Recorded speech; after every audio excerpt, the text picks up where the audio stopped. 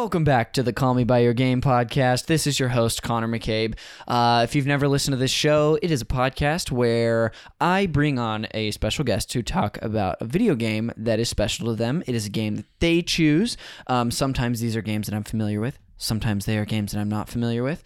But we end up talking about not only what is great about that game, but more specifically, what made that game special to the guest. I feel like you were about to say, you like positioned your mic to say something, or were you just getting ready for your moment? I just wanted to look at your beautiful face. Honestly, thank you. I do like it more when I am when I'm like, kind of like linking legs with my guest a little bit. And most of the guests hate when we do that. But anyway, you've heard his voice. He's the king of champions, the Louisiana lover. Welcome to the podcast, Jacques Molladou. Thank you so much. What a great intro. You deserve it. And honestly, you deserve even more than what I said. You know what was kind of weird just now? I don't think I thought about this when we did Mikey's episode, but when I said your name, like introduced you for the show, part of me was like, where's his sound effect? Just like from Video Games a Comedy Show. Yeah, that's funny. Which your new one is amazing. Yeah, hysterical. The new ones, I love that. This is always a bridge to that show. Really, the point of this show is to get people to listen, more people to listen to It's so great. VGSCS. But Mikey's one is just a literal soundbite of him saying "fuck Yoshi's Island." Yeah, which is amazing. Yeah. But anyway, thank you so much for coming on the show. Thrilled to be here. I want to get the entire Zoo Tycoon crew. I'm trying to spread everybody out because I know everybody's episode is going to be so wonderful and fun. Right. And you can't count on the other people either, so you got to space out the stars. Exactly. If we got a dud, we don't want duds after duds. We got to have the occasional. I almost said candy, which a candy is a milk dud, so never mind. Yeah, but yeah, we get it. I'm a fan of the podcast. I'm so stoked to be here. Oh, perfect. Thank you for saying that. You were not paid to say that, but no. I appreciate it. The game that you chose to talk about today is none other than Super Mario 64. Ugh. Pretty much any Mario, most of the Mario games are classics in themselves. Some of them fall off the map a little bit, but this one is a true all-timer. Yeah, it's as good as it gets. It really is. We'll dive into so much of what makes. I feel like every time we bring on a game, because I want to hear mostly about like your experience and what was special to you. But when we do talk about the games that I also know well that are some of the greats, like I was listening to the Star Fox 64 episode, and it's way more of me and Eddie talking about like how amazing that game is. Yeah, this is gonna definitely happen with this one, but. It's just incredible. I'm going to get into a little of the game history and context before we really roll, so feel free to interject or add anything you like. Sure. For those of you who do not know, Super Mario 64 was developed and published by Nintendo, and it was a launch title. It was, I would go as far to say it was the launch title. Wow. For the Nintendo. I know. What about Pilot Wings? Bold statement. Yeah. Sorry, Pilot Wings. 64, you're taking a back seat. Okay. But yeah, for sure. But it was for the Nintendo 64 in 1996. It not only set the standard for 3D platformers, but it really established many of the norms we see today. It's kind of like the grandfather for 3D games in general, but especially like platformers and mascot games. For sure. While the controller wasn't designed specifically for this game, the console was designed in tandem. So like it's hard to separate those two things. They were absolutely like informed by each other. And this game, when it came out, set the world on fire. Yeah.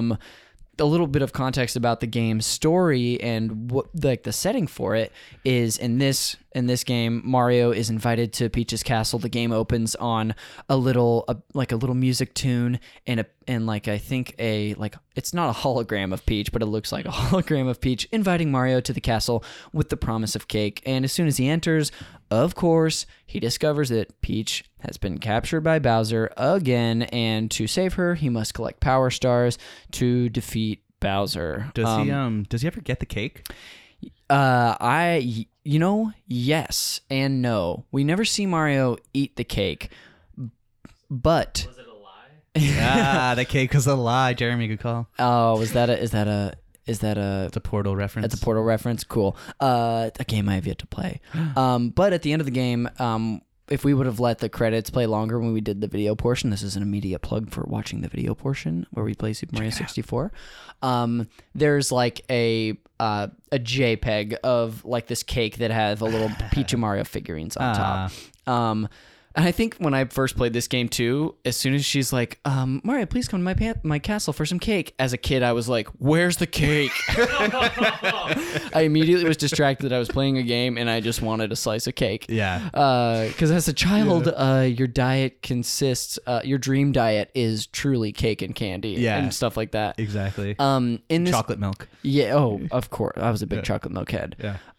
This game takes place entirely with an asterisk inside of Peach's castle, and Mario enters like paintings in this game to collect these power stars. They are listed as different objectives. The more you collect, the more places you can go within the castle and eventually find and defeat Bowser.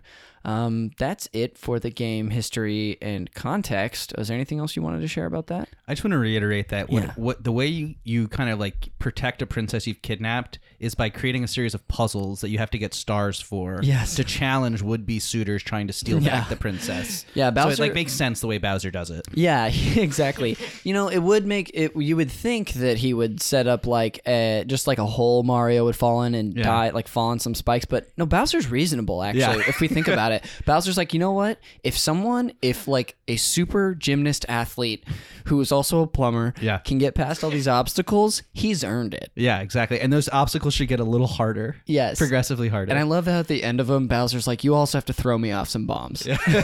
Some spiky bombs. For sure. Perfect. So let's jump into kind of like your history with the game. I'll talk a little bit about my own just because I have experience with this. But how did you Actually, let's rewind even farther. I know a little bit about your history with video games, but this wasn't the first game you played. This wasn't the first console you had. No. How did you get into video games, and like where did that love start?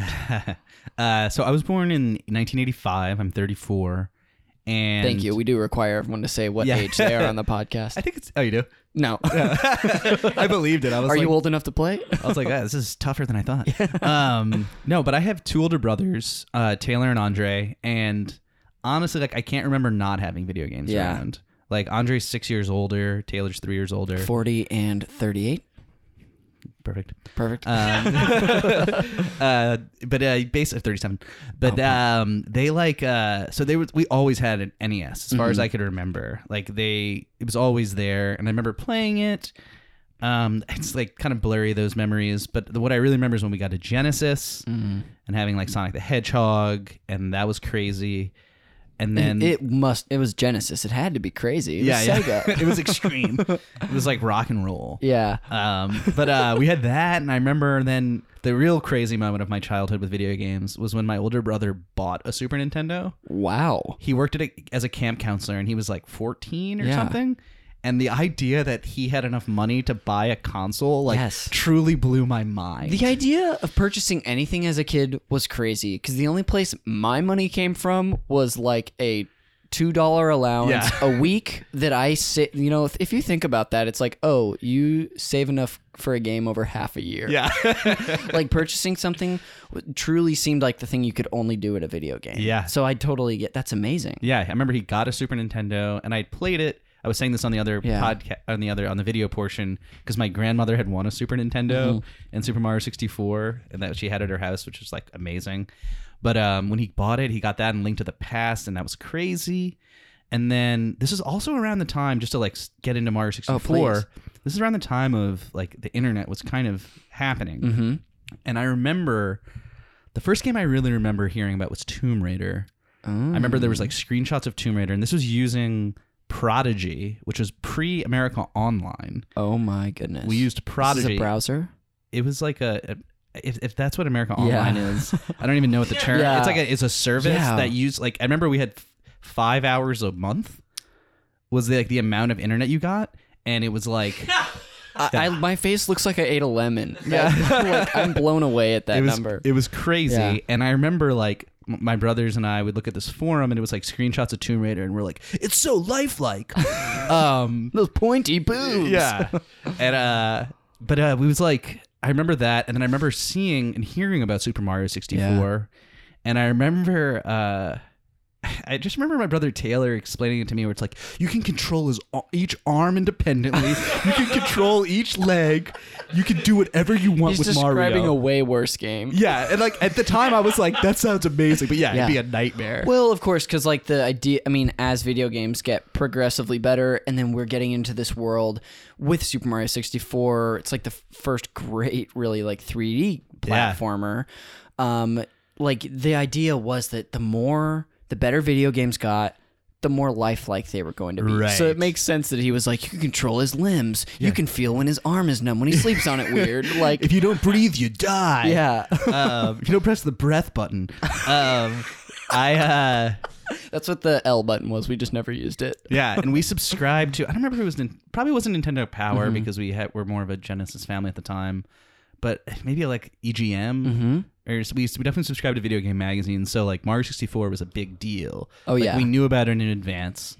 And then the first time I played it, we went to this place. I grew up in New Orleans, and the main suburb of New Orleans is called Metairie. And in Metairie, there was this place called Game Station. And it was one of these spots that had a bunch of TVs and video game systems. It was like where I played Sega CD and all these weirdo things that we didn't have. So it was like an arcade, but for consoles. Right, with TVs. Oh my goodness. AKA Paradise. Yes, truly though. Yeah, it was the best. And AKA what I hope to have just like set up in my apartment. Yeah, exactly. But they had this like, it's even in like a back room where you couldn't watch and you had to pay, and you could play Mario 64 for, I want to say 10 minutes. But it was in Japanese still. This was before the game was released in America. Oh my goodness. So you'd go and you would play for like 10 minutes. And I remember, since it was in Japanese, and I don't even know if they explain it anyway, I definitely didn't know you jumped in the paintings. Yes. And I just like ran around, but I was enthralled. Oh, like, yeah. The controls are just that good that you're just like I think I said this in the video, but like we had Resident Evil already.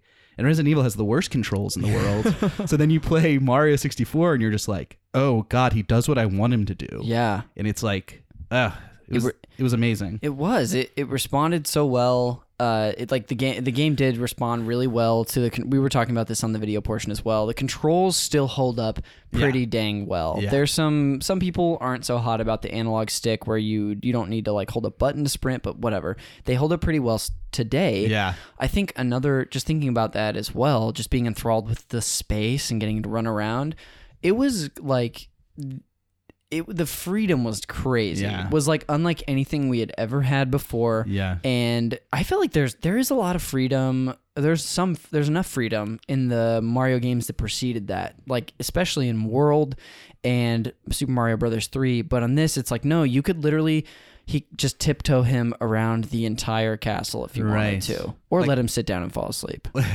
Yeah. Yeah. It's like, I mean, was the technological leap in Mario World that you could go to the left? You know what I mean? Like, or was that in 3? I think in 3 you could go back as well. Okay, yeah. I know in 2 you couldn't, because in 2 you could save the game. Yes, that was I feel like was almost the game changing moment where it was like, oh, I don't have to beat the whole game at once. Yeah. I think that was Mario World. But it was just Mario 3. Sorry, the jump from Mario or Yoshi's Island even to 64 is nuts, bonkers. It's really bonkers.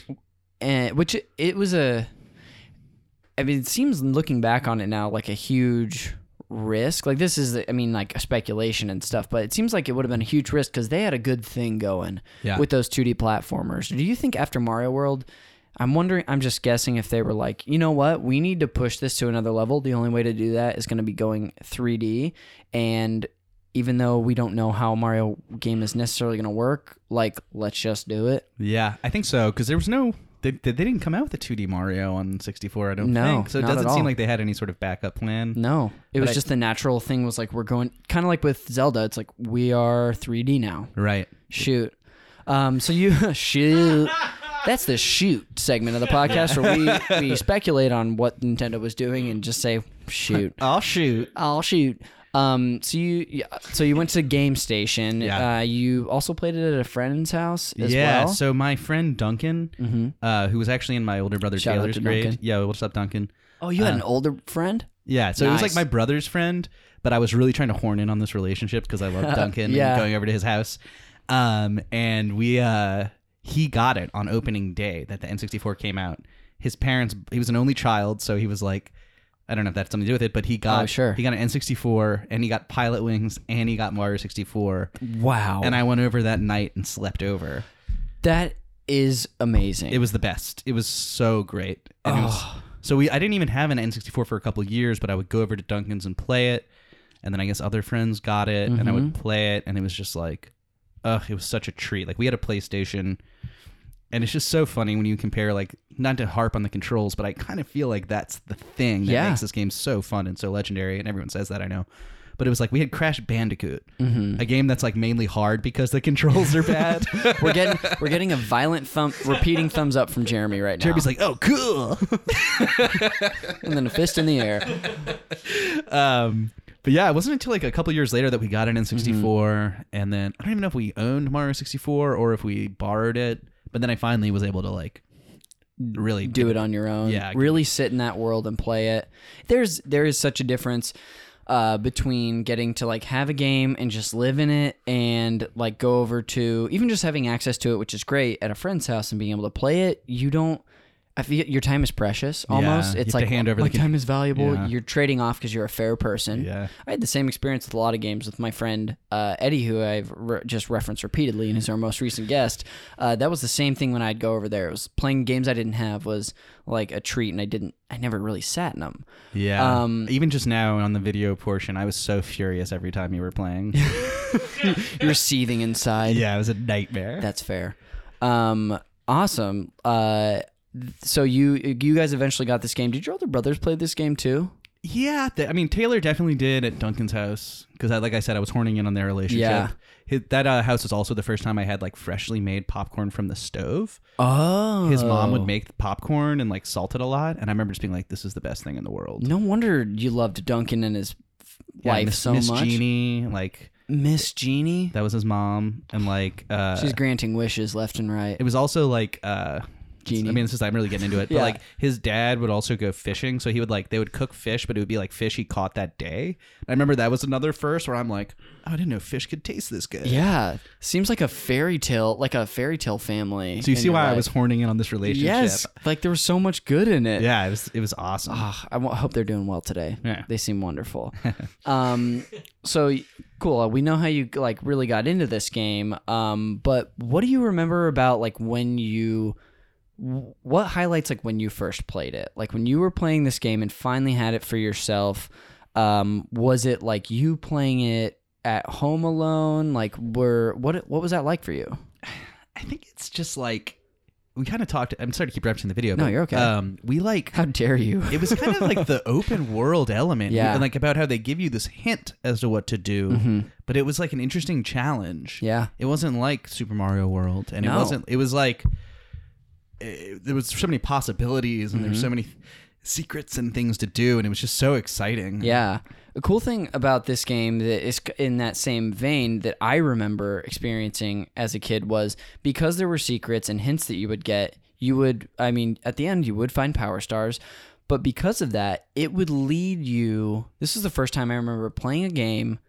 I think this is the first time I even really had independence in a game and was like, I am going to try to find everything. Yeah. This encouraged you, like even, I remember being convinced for a while that there was something in the pond outside of Peach's castle. Not like the moat where there is a level, which that's another thing. Oh, right. That when you first start the game, there's like this moat that surrounds Peach's castle, and down on the left side, there's like a little grate, a hole that's covered by a grate, and it kind of looks like just a model that like would never be anything. Right. But as you progress through the game and you lower the water level like 30 stars in, that opens up that little area, and it is a secret you can find. It's great. It was the first game that I ever remember kind of opening my eyes and got me thinking about games. Yeah, just to like be like, oh, well, if this is true, then what else is true? Yeah, no, for real. It's finally.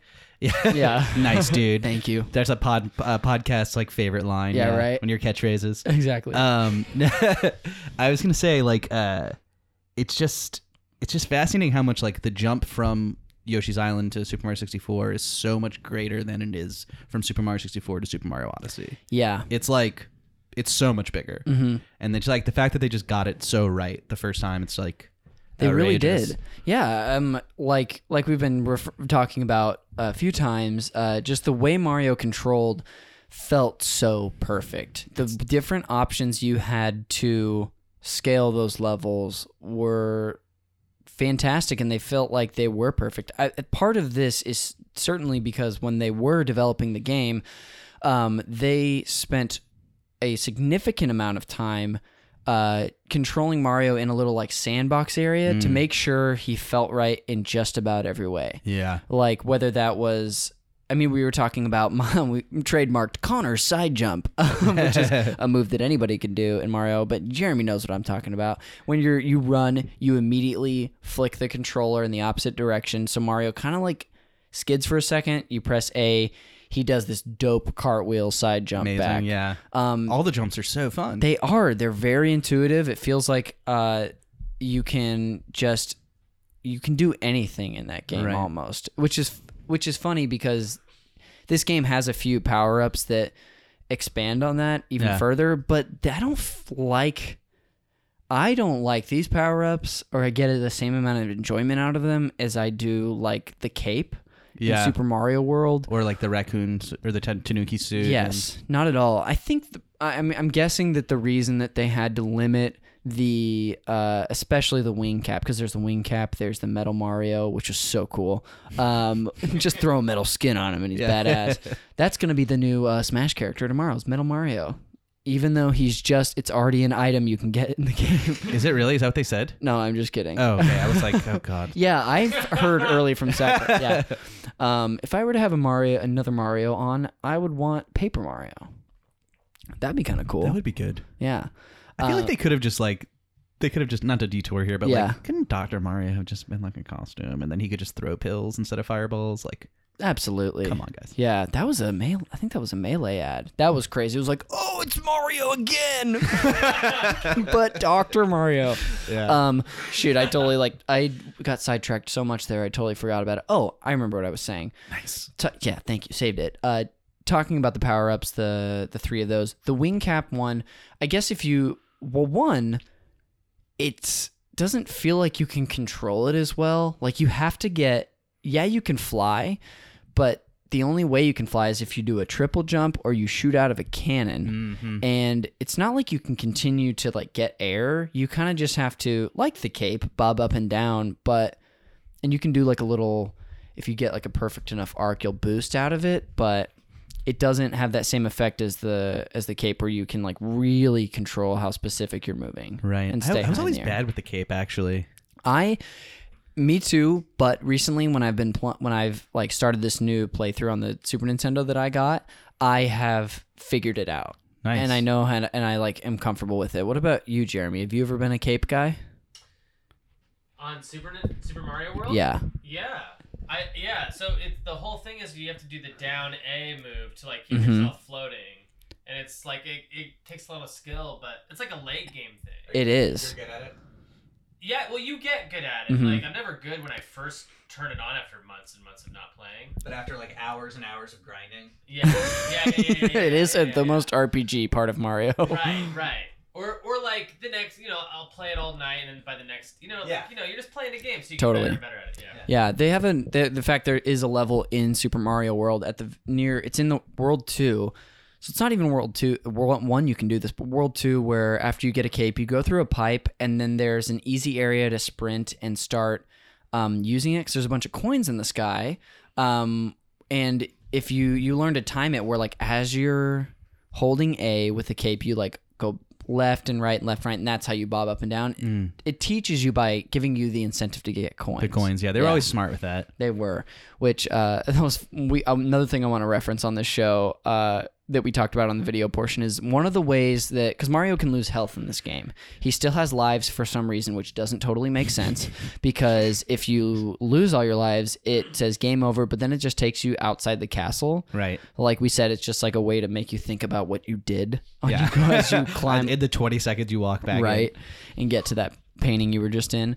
But he loses his health. He's got like this little like ring of health. Little pie graph. It is. Thank you. It is a pie graph. Yeah. where he can lose like 8 or 9 little pieces, but the way he gets health back is either coming up for air if he's in a water area, or running through one of those random little spinning hearts, which is very out of place, or getting coins. Right. So Mario is just a greedy bastard who's just like he loves coins. Yeah, it's like the way it's like him. It's truly making him so happy that it actually elevates his health. It's like I've been away from my plumbing business. I better get the money while I'm here. You know? Yeah, there are studies out there that are like, if you are like suffer through financial hardship, it does affect your health. So maybe there's something to it. Yeah, that's what Nintendo was trying to get across. That's what with this episode's all about. We're going to talk about the health effects of money. Yes, and the 3 steps that we have to get to a good financial spot. Absolutely. Be rich already. Start a podcast. Start a podcast. Yes, start a podcast. Yeah. Great. This game, we were talking about it a little earlier, but about not just about the freedom, but about the ability to explore and wanting to explore. Yeah. I know we talked about earlier how you got because you can get up to 120 stars in this guys, game. I'll just cut you off right there. I got 120 stars. Yeah, that makes one of us. Yeah. Between the two. I didn't do that until college when I got an N64 emulator. Oh yeah. And I was just like, yes. Oh. And that was just like, let's talk about piracy. No, but just like I remember getting the emulator and I finally beat Ocarina of Time because I never owned it for some weird reason, so I was a little late to that. But then I got all 120 stars. Yeah. And it's shocking my GPA wasn't better in college. Who's to say what the problem was? Yeah. So when that happens, as someone who I know this game far too well to have not done that, because it's very much, you have to be good at this game, but it's an attainable thing. Yeah. To get all 120. Ask me anything. I was gonna say, what's it like on the other side? Second, dude, you get so many dudes. You do. In my case. Yeah, but partners, they're available to you. Yeah. When you get 120, is it like, hey, go find Yoshi on the top of Peach's castle, or does it just take you there? Because I've never. This is like someone who goes to summer camp. Ooh. You flies you up there? Jeremy, hold on a second. I think we're not supposed to, part of the deal is that we're not supposed to tell people who don't get 120 stars. Oh no. It's like they're not supposed to know. Sure, yeah. I've got to be a part of the membership or whatever. But I'm also really sad that I cut Jeremy off because he was doing a really great sort of charades version of what happens. Oh yeah. Oh, he's putting on a hat. Oh, he's flying. I don't get it. The wing. He's pointing down at the table. Yeah. Yoshi's on the table. Then you're talking. Then you're like a nagging girlfriend character. No, you're a cool girlfriend character. Okay, yeah. Cool. He raised his arms. He did the flexing biceps thing, which means cool. And you can't hear Jeremy, but now he's talking about how into Xena Warrior Princess he is. and I'm gonna stop looking at his charades because it's very detailed. That's cool. Yeah, it's funny how much fun you can have with this game while not doing everything. Yeah. And I was cool to just continue to, I don't know about you, but I would just revisit the game and the levels just for fun. Yeah. As we saw on not for money. No, not for money, for fun. That's the distinction I draw. When we were playing the game, we saw that after you collect a star on a level, if you go back to collect that same star, it's like a blue transparent star or whatever. Which is really not as satisfying to get. No, it's not at all. It's the way that the game would indicate to you that you hadn't got it before. But it truly does kind of remind you, you've done this already. Yeah. Go find another thing to do. Exactly. Goodness. What's your favorite world? My favorite world. Oh, goodness. Do you have one off the top of your head that comes to mind? I know what it's not. And it's not the water level that we talked about. With the levels. Not the yeah. That raise that you can raise the water levels. Is it Dire Docks, that level? Dire Docks. That's the one we... Wait, is that the one we just did? I'm not sure. No, the one we played on was Jolly Roger Bay. Jolly Roger Bay is pretty great. Yeah, and that music. Oh my gosh, it's so atmospheric. We're talking about it. That's another beautiful part of this game is the music. That Koji Kondo, man. Yeah, he's at it again. Yeah. There's so many. Of course, the levels are incredible. in this game, but so is the music, and there's so many different kinds. We were talking earlier on Bob-omb Battlefield. It feels like kind of a traditional Mario song where it's like upbeat. You said jazzy. Yeah. And you would know you're from New Orleans. I can't. I'm not allowed to say like, something. It has jazzy. like a gumbo flavor to it, I'd say, for sure. Man, if only I knew. Can I say one thing too? Yes, on of course. on that it's the main theme of the game is the Bob-omb Battlefield song.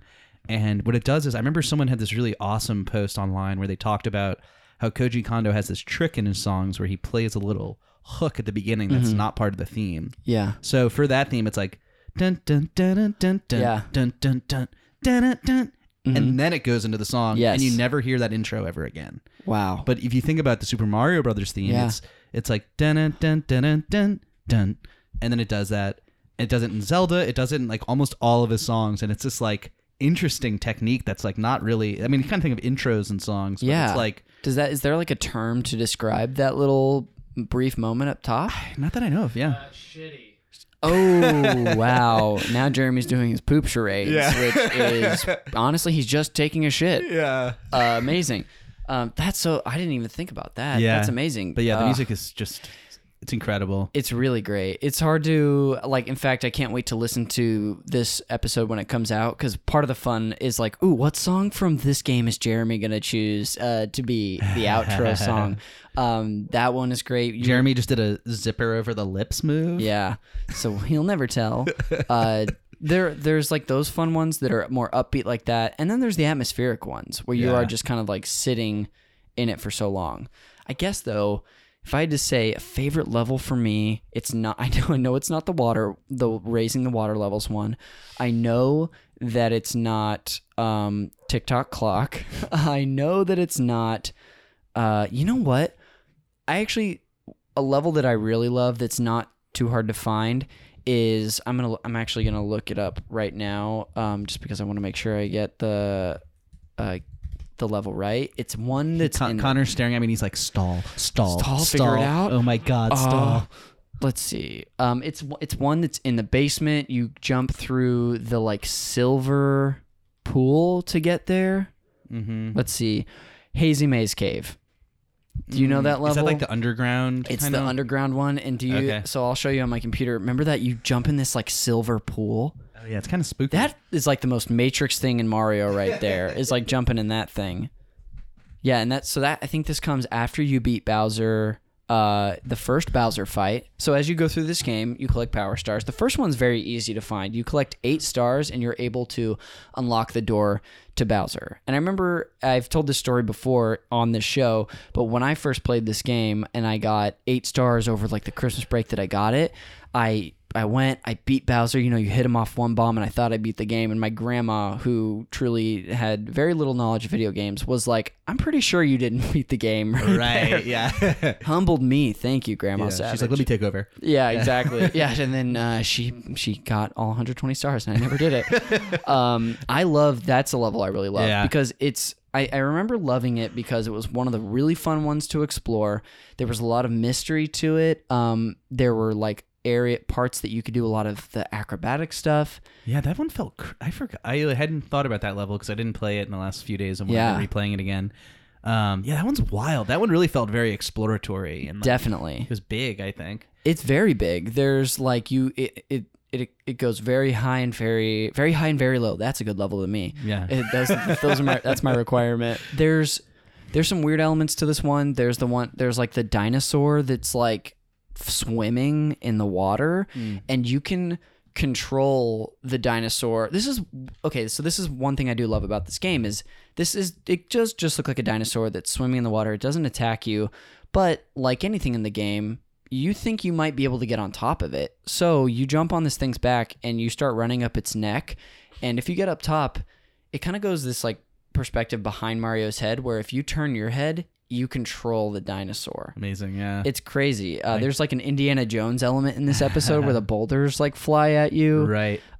It's wild. That's probably my favorite. That's probably my favorite one. Also, I'm seeing right now on the video portion, we were like, I think there might just be 100 coins in every level. That's not true because on this guide right here, it's showing me the max number of coins in this level is 138. So it looks like there's more. That's good. It seems less like Nintendo's not normally that oppressive. Only 100. Yeah. No difficulty like that. Yeah.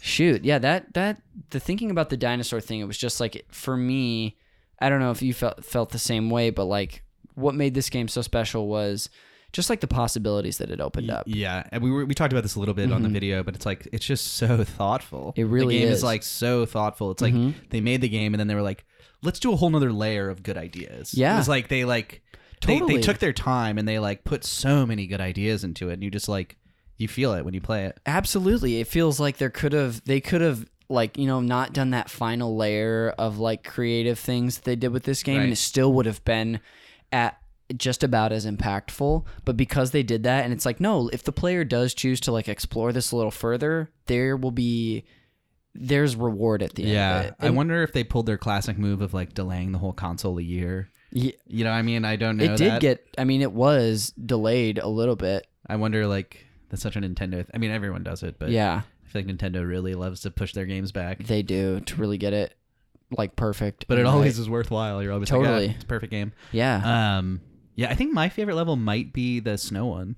Yeah, the one we were just at. Yeah, I forget what it's called. I just like the snow mountain. I'll figure it out for you. I was playing earlier today, and it was like cool mountain, which it is a cool mountain. I just remember earlier today, like walking into the room and like seeing the painting, and I had like it's so funny. I just I had an audible reaction sitting alone in my apartment, just going, "Oh, it was beautiful." Like, and then I jumped in, and it's like, and normally I'm like not a big fan of ice levels in Mario games with the slipping and sliding, and since that's not really a factor in this one so much, just down. I'm on board. I'm on board. Yeah, it's so fun. The paintings in this game are so great. I really want, now that I'm thinking about it, and I'm sure many people have done this, but I want to get like a picture frame painting of like one of these levels and like, that would be awesome. Put it in my place, or maybe a couple of them. That would be cool. I'm looking at like the stage levels, the names now. This is hilarious to me. There's Cool Mountain. There's also Tall Mountain. So truly the same name they just changed one word, same amount of letters. I'm noticing these are all like 3 letters or less, and they're either like 3 letters or less, or they're like the of like just the phrase of what they are. Rainbow Ride, TikTok Clock, Tiny Huge Island. That's the best one. Wet Dry World is the one we're thinking of. Wet Dry World. Yeah. So I'll tell you what, I was dry the whole time, my friend. Good joke. That's like a really cool brag. It's like, I was dry the whole time. Oh, yeah, it's so true. Womp's Fortress, Big Boo's Haunt. That one, you guys did a whole episode on Video Games, a comedy show about that. That level is up there for me too. Because it's so creepy. It's so cool. Yeah. Man. That's amazing. It's cool that they just like they had all of this material to work with from the Mario games, and they had to do it. They had to hit all the points. They had to do snow. They had to do a ghost. Yeah, and they just like pretty much crushed it. They really did. Yeah. Amazing. Was there like we've really gotten to dive into a lot about this game, but was there anything else you really wanted to like touch on or talk about before we do some fun stuff? Yeah, let's stay on business for a second. Cool. No, I'm happy to. One thing I really love though is like in playing it again is that it's like playing the Bowser's Castle level is like I love the arcadey platforming where it's just like I think Super Mario Galaxy the N2 both did that really well in a way that like Odyssey does it a little bit less, and I love Odyssey.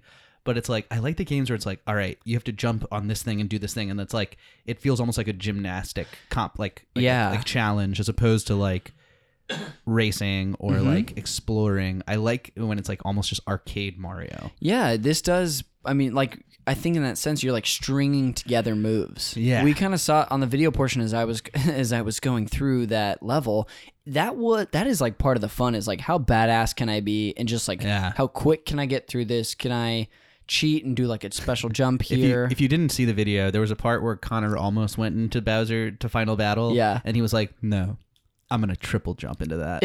Yes, there's Bowser's the pipe that leads to him. He put on sunglasses. I did. He pushed his hair back. Oh, and I did it, baby. But that was the kind of stuff I would do when I would play this game. Yeah. So there's like a couple things that make it so special is like just the acrobatics of it and being able to just like really feel like you are I mean, Mario is like Neo in the Matrix. Yeah. In this. Yeah, he's incredible. That is like the closest comparison I can think of. They just make jumping so fun. They do. That was what they did in the original Mario games, and then they just did it even more so here. Yeah. It's amazing to me that two of the most beautiful things about this game that I feel like they just annihilated were, like we've talked about, the controls and the acrobatics, but also like the exploration and like the satisfaction of like finding things at the end of those, or just like getting to the top of something was like never thought of before. It was so cool.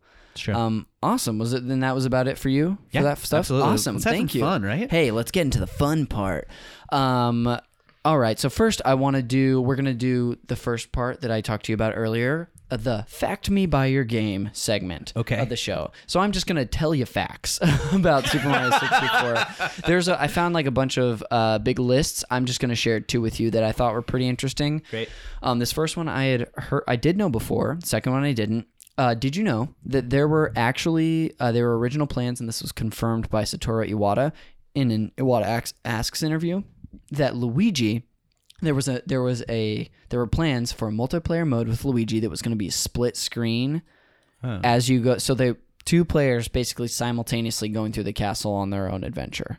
That's crazy. I knew there was plans for Luigi to be playable, but I didn't know it was like a split screen. Yeah. That's interesting. Can you imagine that at all?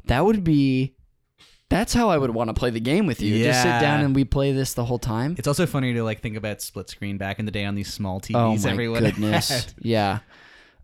So that sounds awesome. Yeah, but they obviously had to scrap it. I mean, I'm sure doing all what the engine was doing enough for like just one player was like that would push it a little far. They probably thought it would just be too good. Yeah, they're like, we can't make it this. That's Nintendo's. They're like, we can't make it too good. Yeah. The next and final fact, this is something I did not know, is that on that final Bowser level, as you're scaling up to fight him, there is a Goomba that is invincible. This Goomba so there are technically 7 Goombas in this level. And you can kill 7 dwarves. Yeah, exactly. Wow. And the 8th one is invincible and it murders you. Yeah. The 8th one, you can basically glitch a Goomba into the level. There's a stretch where you're going across these platforms. There's a gap in the platforms. There are 2 Goombas across the gap, and there's a Bob-omb on the first little platform. There's a way where like you can get this Bob-omb to kind of start to blow up, but if you like jump a certain way, he stops. And you can go behind him and kind of pick him up like you do like a tiny block or King Bob-omb. Right. But when you pick up this Bob-omb, it turns into a Goomba, and if you try to throw it like you would him or a block, it hurts you, and the Goomba doesn't go anywhere. Like it doesn't fly off the stage. Huh. It's bonkers. So this is referred to as the mystery Goomba. Interesting. Yeah, something I didn't know about until today. And it can't be killed unless you like people like basically hack the game. Got it. Yeah. That's it for the Fact Me by Your Game segment. Now I always like to give recommendations at the end of the game. Sure. So the first one I'll give, this is a modern and accessible, this will be the least fun recommendation I give you, but a modern and accessible game that gave me similar feelings to this is a game that Jeremy and I both really love, New Super Lucky's Tale. Feel free, I have the cartridge, if you ever want to borrow it, please let me know. Awesome. It's fun. I beat it recently, actually, on my plane ride to Hawaii last week, and little brag there. Yeah, I was just soaking up the sun. But I went to the skate park in Hawaii. It was playing my Switch. Yes, I had to find one. But there's like basically there's a bunch of cool stuff after you beat the game that that I'm really excited about. Cool. Something different, which is kind of a troll one. So I kind of have 2 troll ones on this. Something different is Croc, Legend of the Gobos on the PlayStation 1. For the heads. Yeah, for the heads. This is also the Argonaut Software, and someone at that company claimed that Nintendo stole their idea for Super Mario 64 because they pitched them an idea of like a Yoshi game, right? Like this. I call it a crock of crap is what I call that. Whoa. Yeah, I'm taking a stand. And then my out of left field game. This is one I learned about today. So I'm going to preface this. So, good recommendations are normally something you just heard of and haven't done. Exactly, sure. yeah. So at the top of this game, Super Mario 64, we've actually talked about it a couple times on this podcast. Mario comes to the castle because Peach promises him cake. Mm-hmm. There's promise of cake. Mm-hmm. So I was trying to think of what's another game that has like cake involved, where like their cake is like a super important part. It's just so funny because we actually like talked about the one that has the most important cake in video game history, but you haven't played it. But anyway, I'm sorry. Go ahead. Which I read up on that earlier, but I'm not gonna recommend Portal to you because I did Google games with cake. There's a game that came out in 2009. I want to know if either of you ever heard of this, called Fat Princess. Oh, yeah. You know Fat Princess? Yeah, I've heard of it. I've seen I pictures of it. I had no idea what this is, but it's like Jeremy's now rocking out. Sorry, we didn't refer. He was rocking out earlier. He's rocking out on a really small guitar where his hands were really close. It's difficult to play, but that's what he likes about it. High up on the fretboard. Yeah. This game is a multiplayer capture the flag like game where like I think each team has a fat princess that the other team, which is so offensive, the other team like throws cake into her mouth, so it makes her heavier to carry. I was gonna say it's not necessarily that bad. Then you were like, then we throw cake in her mouth, in her fat face. Yeah, and this game actually had a sequel in 2015 that I think something like the PlayStation Store or something. But anyway, Fat Princess is my out of left field for you. Cool. Awesome. But that's gonna do it for the show today. First off, thank you so much for doing this, Jacques. Are you kidding me? What a treat. What a treat. I get to sit down with one of my good buds. We got to talk about one of the greatest games of all time. Before you go, truly plug anything you want. Plug a million things. What do you want us to know about? Where can we find your stuff? Yeah, I would look up Wellington Comedy on YouTube and Facebook. It's a sketch comedy video group I do with my friends Mikey Stevens, who's been on this podcast before, and our other friend Aaron Siegs, super funny dude. We make really short, kind of snappy videos. They're short and they're snappy, baby. Got to get you in one of them. Oh, please. And then I'm really excited about a new podcast that should be launching in the next couple weeks or so. It's called On the Hook. It's with producer extraordinaire Jeremy Schmidt as my co-host. He's got his fingers in all the pies, my ladies and gentlemen. He's shredding on an even smaller guitar now. You're gonna destroy the guitar. But I'm really excited about it. Yeah. Music's my obsession and my favorite thing in the world. You're in a band. Yeah. I'm in kind of a fake band, but yes, it's still kind of a band. But it's a podcast where we hold songs accountable for their lyrics. That's amazing. So I'm really pumped about it. I think it's gonna be super fun. I can't wait for that. Awesome. Yeah. Well, thank you so much. This show is produced by the great Jeremy Schmidt. He is truly that's the crowd cheering and chanting for him, wanting an encore. It's an on. Jeremy. Oh, the guitar's getting back to regular size. Oh, it's getting bigger. Truly, the show couldn't be done without him, so he does everything for it. But you can find more of Jeremy's work on Twitter at Ocarina of Crime. You can find him on Instagram at Scaremy Schmidt. He produces the show that Jacques and I guest on occasionally, Video Games, a comedy show. He produces many other amazing shows, stories but shorter with Cassie Jerkins. You can find me on social media at Connor_McCabe. If you like improv comedy, I am on a team at the UCB Theater. You can come out and see us on Herald Night. We are Jet Set. Love that team. We have a lot of fun. Definitely come check us out. If you would like to email the show, you can email us at callmebyyourgamepodcast@gmail.com. Definitely visit our website at callmebyyourgame.com. Find us on Instagram at callmebyyourgamepod. And if you like the show, you want to help, check us out on the Apple Podcast Store or iTunes. Give us a rating and a review. That helps us get seen. We want to know what you're liking about the show. So do that. And for this podcast, the only thing I could say to leave it is so long, K. Bowser.